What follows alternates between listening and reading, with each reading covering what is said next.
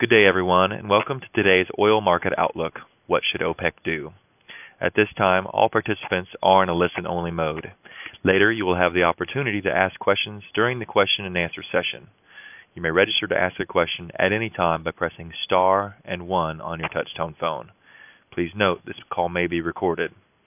The information and views conveyed by Energy Intelligence on this call shall not be considered as advice, recommendation, representation, or endorsement, and should not be relied on in connection with any business or investment decision. Any use of such information by any person or organization is at such person's or organization's sole risk. I will be standing by should you need assistance, and it's now my pleasure to turn the conference over to your host for today's call, Jim Washer. Please go ahead.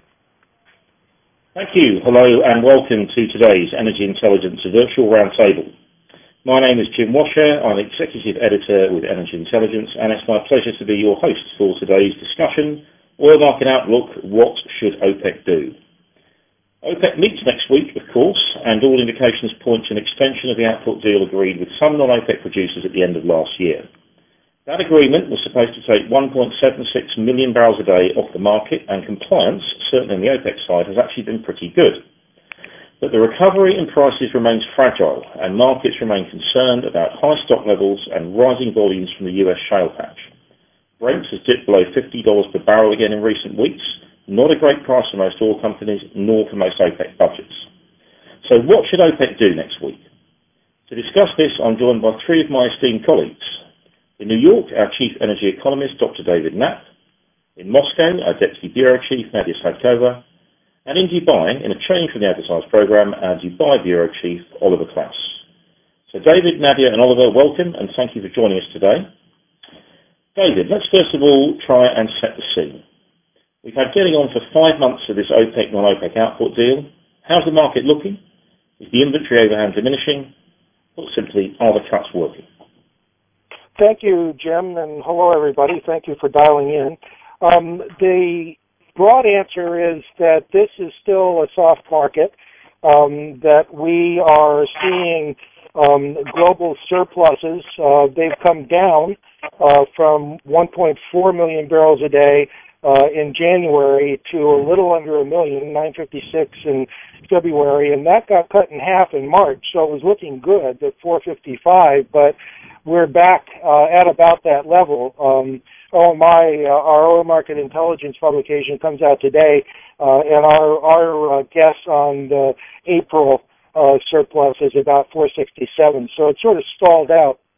And looking at the inventory overhang, you get a bit of the same picture, that there has been a net build in inventories over the 4 months that we have the data for. In fact, it's like 52 million barrels higher for OECD commercial inventories, crude and product, which is what OPEC is using as their metric. And we're looking for maybe another 40 million or so build this month. So OPEC has a problem to deal with at the meeting, that the cuts aren't working. And we'll talk a bit about that. I think Oliver can answer the next question better than I can, but we think that OPEC does need to do something, and we can talk about the details later. Thank you. So yeah, I mean, Jim, I can pick it up from here. I think basically we got some indication this week on what the Saudis and the Russians think needs to be done.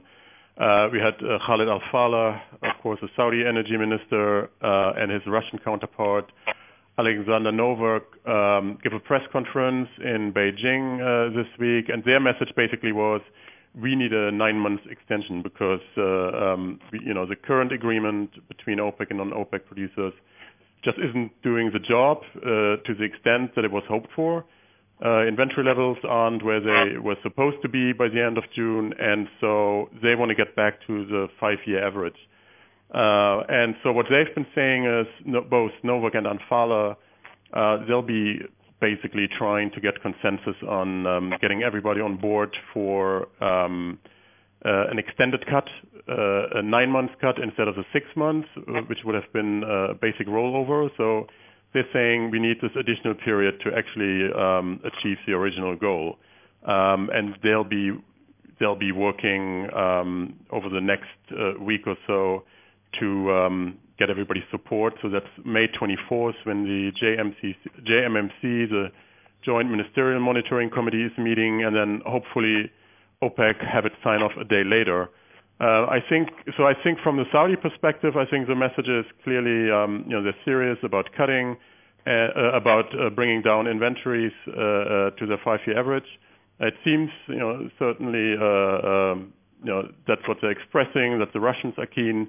Within OPEC, it's not entirely clear who's backing this or not, or at least whether all of the members are backing the plans. But there were some indications from the Kuwaitis and the Iraqis. They seem to be in favor of this extended deal until the end of March. We've spoken to some of the Iranian sources. There is some indication that they are going to back it as well. I think in total, we sort of come up with 7 countries out of the 13 OPEC countries that are in favor of extending the deal. So it certainly seems there's consensus building, and as it stands, it probably looks more likely than not that this deal is going to be extended until the end of March. Okay, so that's the sort of position within OPEC, but support from non-OPEC is obviously vital to making this work. And the key player, as you say, Russia, signed a joint statement with the Saudis supporting this 9-month extension. So, Nadia, what's Moscow's strategy here? What does Russia stand to gain from continuing to cooperate with OPEC? Yeah, thanks, Jim, and hello, everyone. Russia's support was actually very crucial to the December deal to be signed. And when the talks on extending the deal have started, there were lots of speculations whether Moscow would support the extension or not. And the key decision was, as it usually is in Russia, with Russian President Vladimir Putin, who remained tight-lipped on the possibility of the extension over the last 2 months, probably. But speaking in China for the Belt and Road International Forum, he endorsed the statement by both Saudi Energy Ministry and Russia Energy Minister that called for the extension of the December agreement. So for Moscow, the extension is also crucial. Although, as we understand, Moscow initially wanted the 6 months extension, and it was the Saudis' offer to prolong the deal for 9 months. For Russia, there are 2 elements of this extension. The first one is economic. Moscow has not been entirely satisfied with the current deal, as the state had expected the cut would lead to yet higher prices. Moreover, the market rebalancing has not gone the way OPEC and non-OPEC producers have expected. So, Russian Energy Minister Alexander Novak said this week that the market would not rebalance until surplus inventories disappear, which is likely to happen in the first quarter of 2018. This is the economic reason that Russia wants even more higher prices and oil price stability. The other reason is probably the political one. The weight of Russia has grown significantly when the December deal was signed.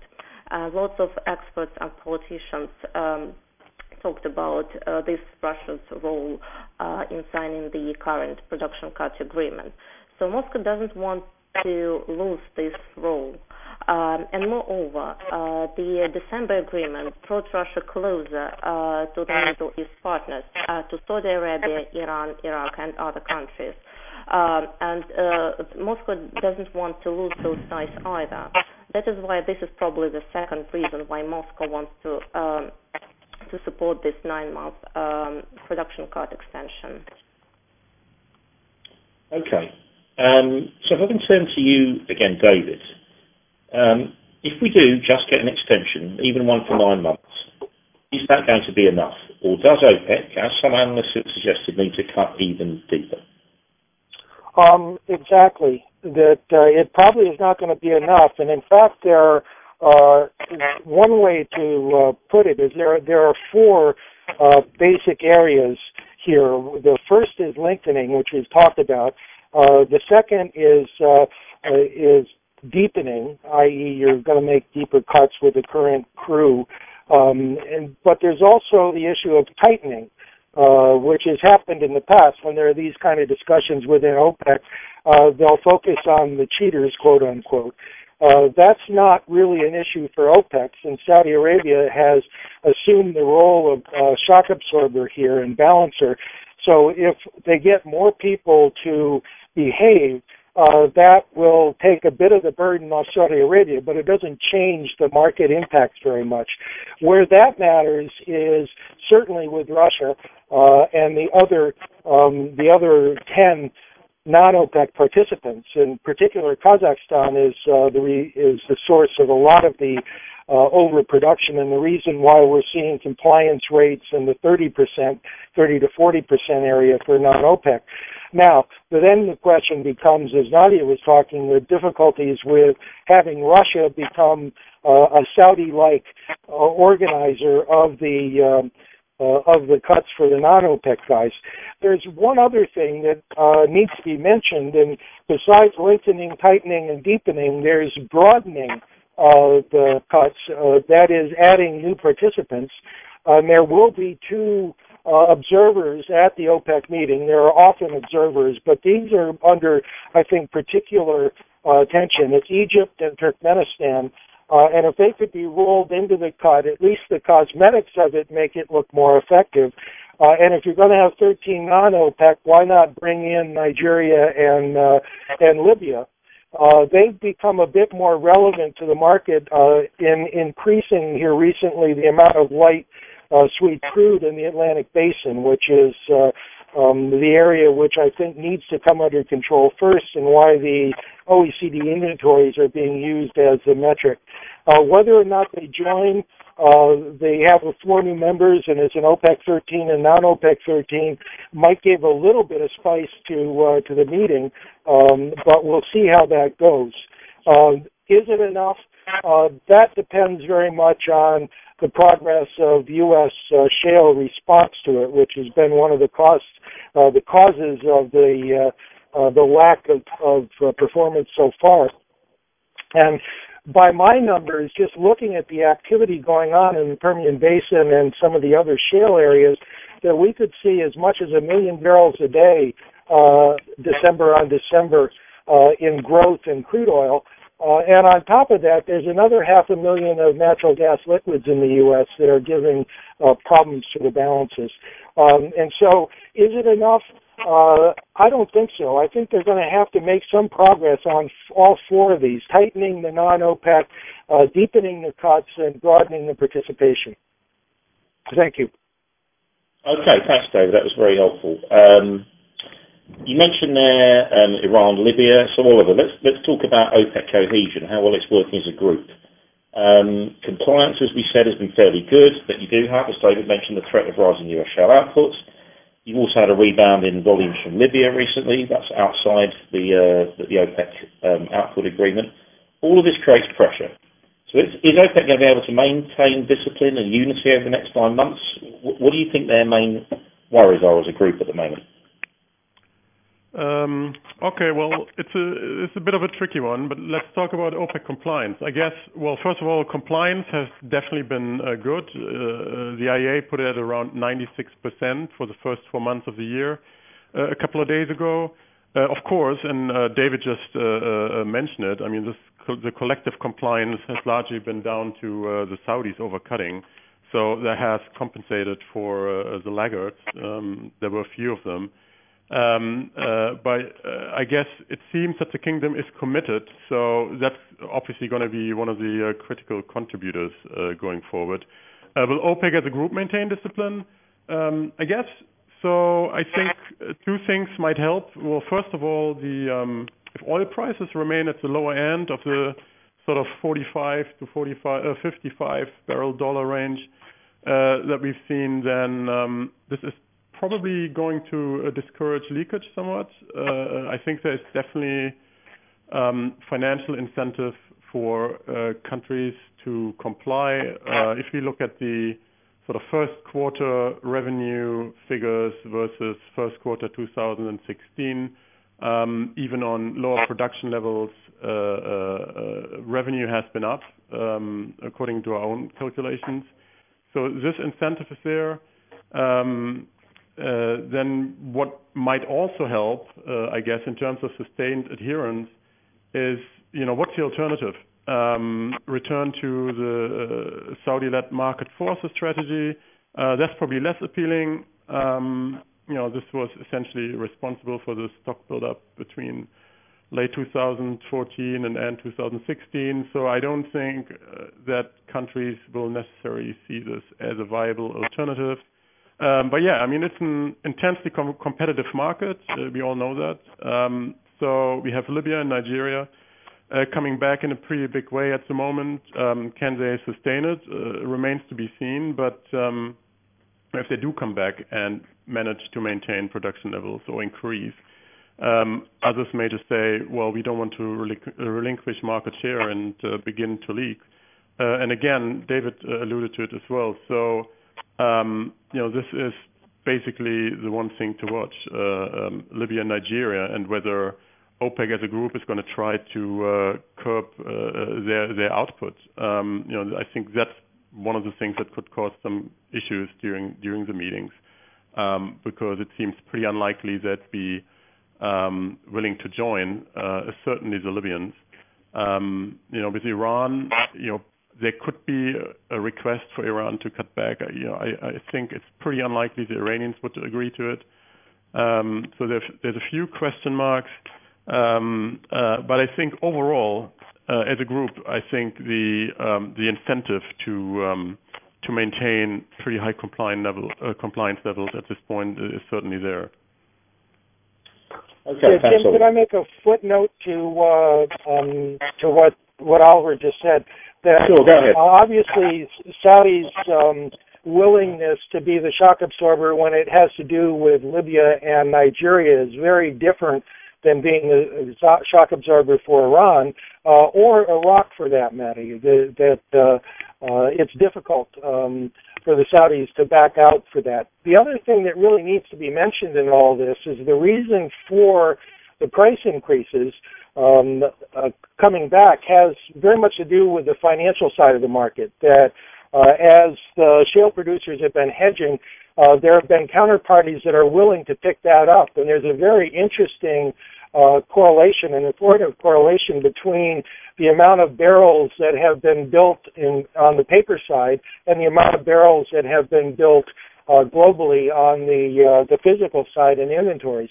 So one of the things to also look out for is the shape of the forward price curve, what that does to the appetite both for financial and physical stock holding, and how that might play out in disrupting the market. Obviously, would cause a lot more volatility. And remember, it's not just price levels that OPEC is looking and non-OPEC are looking for. They also want a less volatile oil price at the end of the day here. So. Okay, thanks, David. I think at this point we should check and see if we have any questions from our audience. Thank you. At this time, if you would like to ask a question, please press star and 1 on your touch-tone phone. You may withdraw your question at any time by pressing the pound key. Once again, to ask a question, press star and 1 on your touch-tone phone, and we can pause to allow any questions to queue. Okay, so while we're waiting, you mentioned this earlier, David, the great challenge for OPEC at the moment is how it manages to coexist with US shale, which has been rebounding this year. So, are we learning anything about the oil price that gets shale players drilling again? Is it lower than people thought? And how big a recovery in output should we expect this year? Absolutely, it is lower. Technology is helping. Also, on the side of that, something that isn't paid enough attention to for some of the areas, like the Eagle Ford, is there was this high grading that went on where when prices went down, that people went to the better resources. And remember, these are costs per barrel. So if you can get more barrels, your costs are going to go down. So focusing on the big opportunities and ignoring the marginal stuff can only go on for so far. And I think with Eagle Ford, we were seeing the impact of that very strongly. And now it's starting to come back just in the last couple of months. So we're seeing some growth in some of the what's called the Karnes Trough area that is helping to build Eagle Ford back. So yes, it is on the way up. And you don't forget when you learn how to do things better.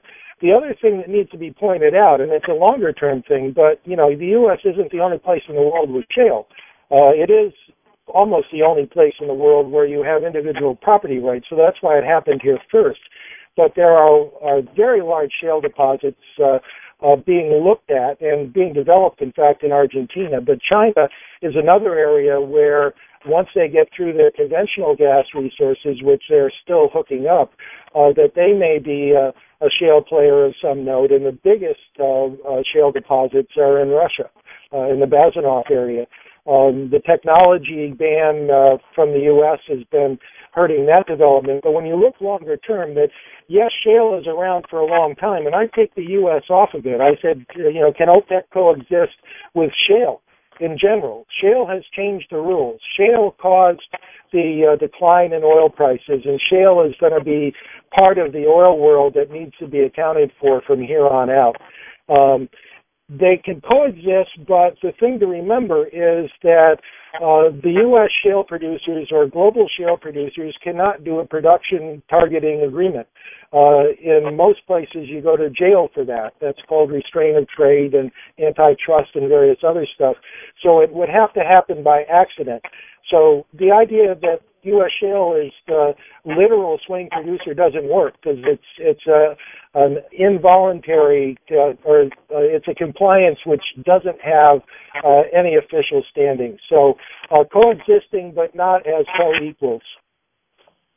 Okay, thank you, David. Nadia, let's look at Russia again here, and obviously very important in any assessment of supply and demand balances over the rest of the year. What are we expecting to see from Russian output for the rest of 2017? Do Russia's producers actually support this output cut? Or who's suffering the most from it? Okay, so Russia has agreed to cut its production by 300 barrels per day from October levels, and Russian Energy Minister Alexander Novak said that this 300 barrels per day cut was actually reached in end April. And this was agreed from the very beginning that Russia would steadily cut its production. So if the extension is finally signed in Vienna and if the terms remain in place, Novak said that Russia would keep this 300 barrels per day reduction over the next 9 months. Which means that Russia's overall 2017 production would remain mostly flat on last year, while before the deal it was expected that it should grow by about 1 or 2%.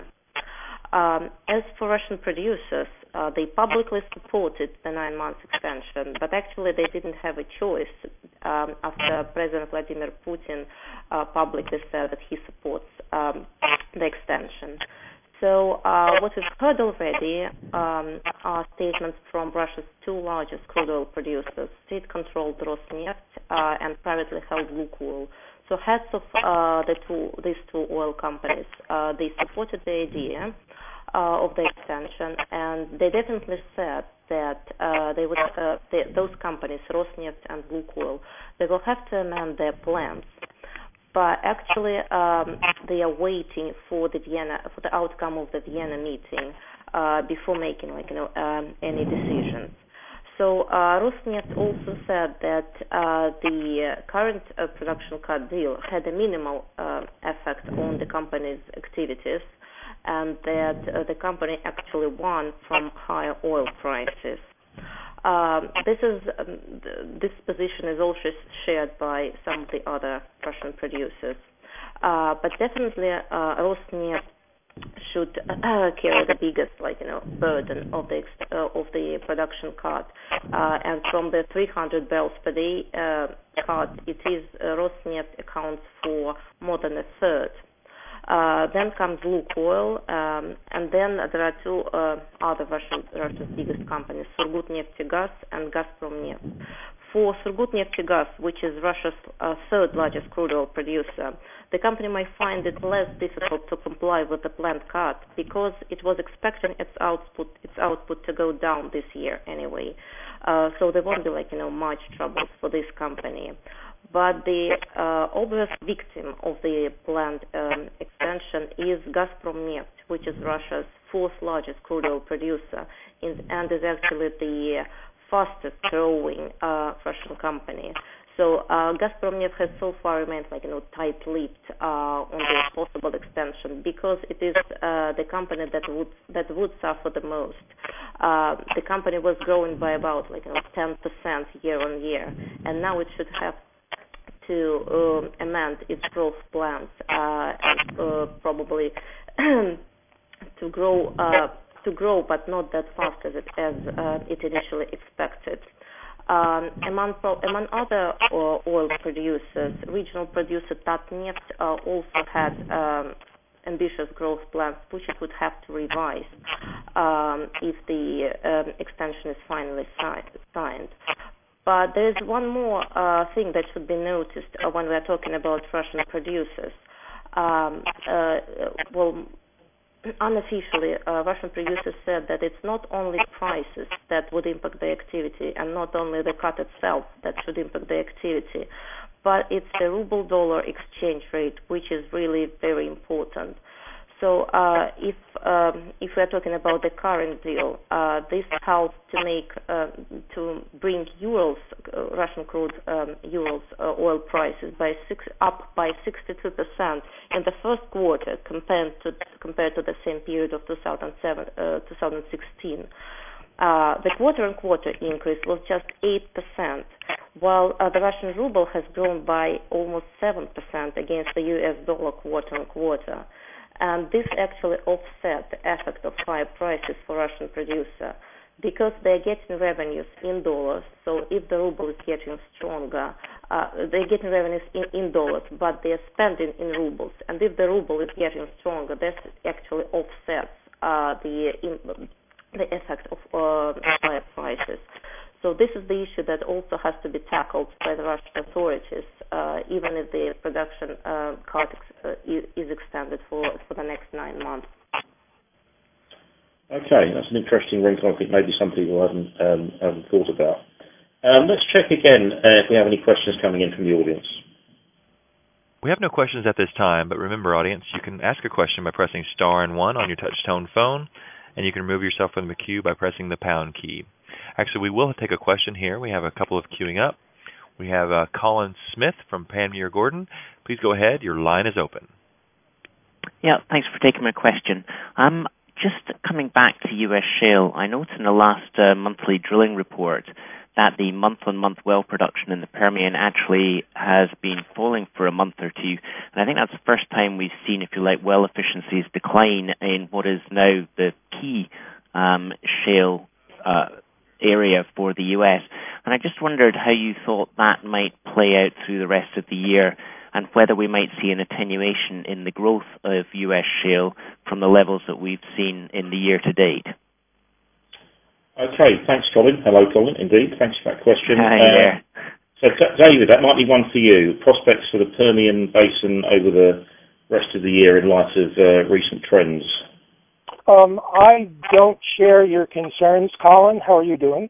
Hi there. I think it's just a 1-month deal. Part of it is also that you're starting to see a little tightness in some of the labor markets for fracking crews. There's plenty of equipment, but getting the people back if they've left, not an issue in Eagle Ford, but certainly an issue in the Bakken and sort of in between in the Permian. I'm kind of more interested in looking at how active the land markets are. I'm encouraged by some of the changes in ownership that have gone on with the deal that Noble did with Clayton Williams and the deal that Exxon did with the Bass brothers. That we're seeing things, although those were reasonably strong hands, we're seeing a lot of the shale assets in the Permian are now moving into stronger hands with deeper pockets. So the financial constraints that had cropped up a big time in 2015 and 2016 are really easing quite a bit. So I'm a real bull. I think that we're going to see 500,000 barrels a day more out of Texas in general by the end of the year. And I think it has legs. I think it continues. The sort of head used car salesman for all this, although he's a great oil man, is Scott Sheffield. And we had him at our Oil Money Conference last year, and he tells a very compelling case about a very large number of very good prospects that are in his now focus area in one of the trends in the Permian. My concern is that land costs are starting to take off. So rent capture is what this whole thing is always about. As you can tell, I'm an economist. And the oil service company gets a cut at it, but they don't get it until the landholder gets his take, and they're taking a maybe more than adequate, some of the producer friends of mine say, cut of what's going on. So I wouldn't pay a lot of attention to 1 month changes in either the well productivity, which goes back to the point I made about highlighting and going to the sweet spot, high grading in the sweet spots, or just activity that can slow down. If it was Canada, I'd say it's the mud season. You know, they can't get the trucks out to the lakes and stuff like that, so that they'll lose some production in April and May. But anyway, thank you very much for the question, Colin, and hope you're doing well. Thank you. Okay, thanks, David. Do we have any other questions from our audience?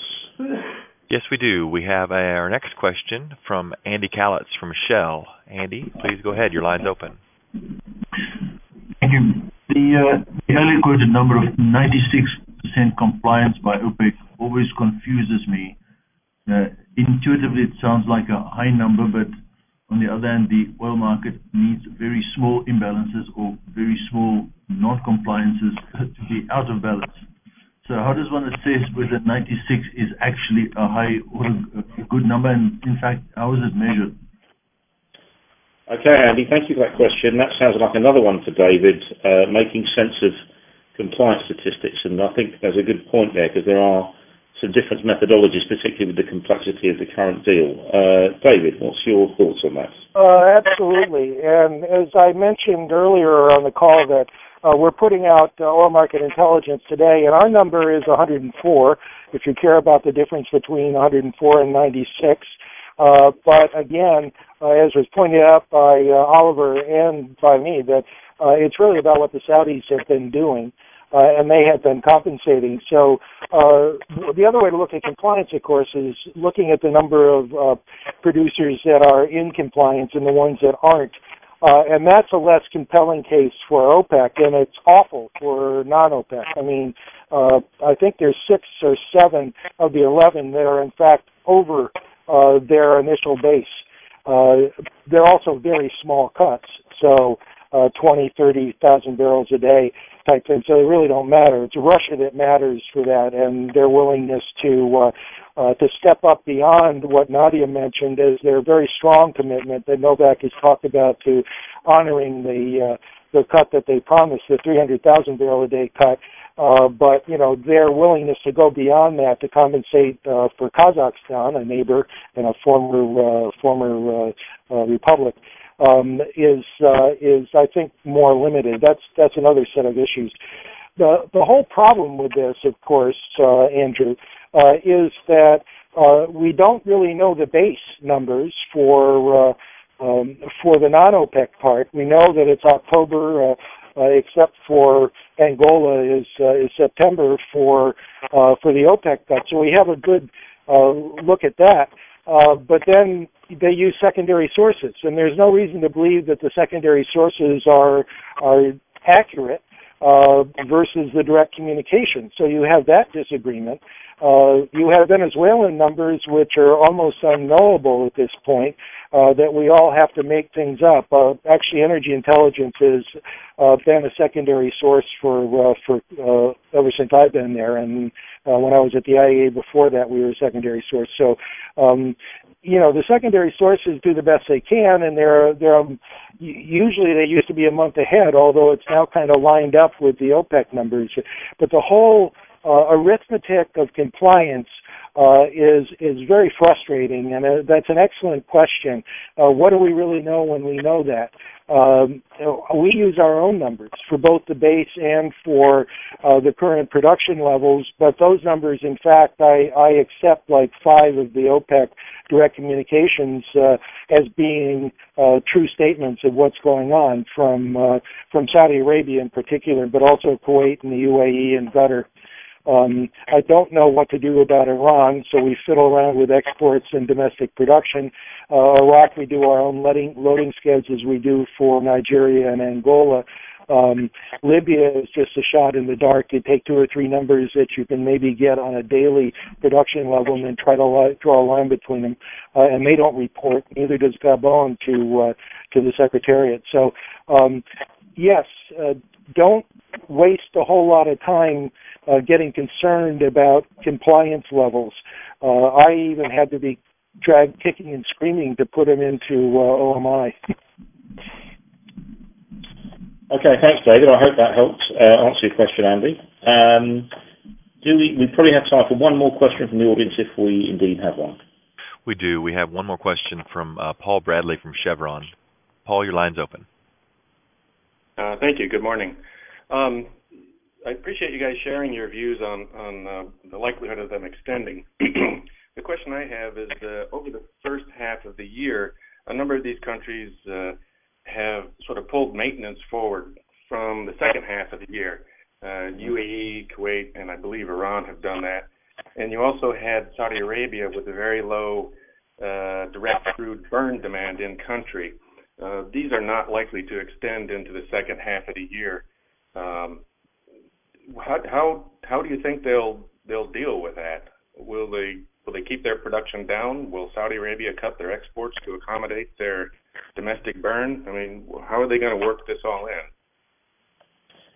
Okay, thanks, Paul. That's an interesting question. So this is looking at whether maintenance and, in the case of Saudi Arabia, direct crude burning has had an impact in kind of helping, I think if I understand it correctly, keep them in line with this agreement in the first half of the year, whether that becomes more challenging if there's less maintenance, for example, in the second half. That's something I imagine David might have something to say about, but also Oliver, obviously, with being in the region itself. Either one of you like to go first on that? Yeah, Oliver, why don't you go first? Yeah, so I thought it's an excellent point, and we've looked at this actually this weekend for our upcoming publications, and it is true. I mean, we had the UAE, we had Iraq among those moving maintenance forward into the first and second quarter, so that clearly helped. I think we cannot say for sure that they will maintain those lower production levels. And it could be a case for Saudi Arabia to, or it could be a reason for Saudi Arabia to maintain the sort of deeper than targeted compliance levels. But at this point, I mean, we certainly have no clear indications whether they will maintain it at these lower levels or not. But there is in the UAE, for example, some of the maintenance is still ongoing. How much longer?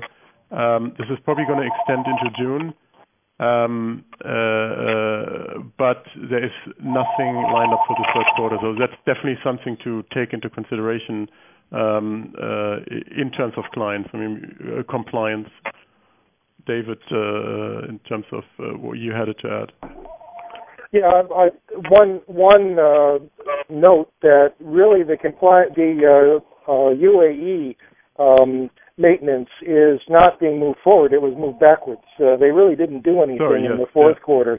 But now the question is, will they be doing maintenance in the fourth quarter this year or not? If they do, it'll probably be fairly light. And I was frankly stunned by their reported number of 2988 for April, because I had figured that maintenance was going to start. Then I didn't hear about it, so I moved the number up, and then I sort of pushed it out into May and June. But we'll see about that. The other thing that's sort of in play, although again, and Oliver would know better than I haven't heard anything recently, but the neutral zone will clearly be compensated for by cuts by half each by Kuwait and the UAE. And from the very beginning that I have been putting that in, whenever it comes back, the Saudis will eat that. The first quarter direct burn numbers are always very low for Saudi Arabia, and then they start to grow a bit in the second. They really peak in July, August, and a little bit of residual in September. And, you know, that's the point at which they could kind of move. If somebody says, well, gee, you're producing too much, they said, yeah, but our exports haven't gone up.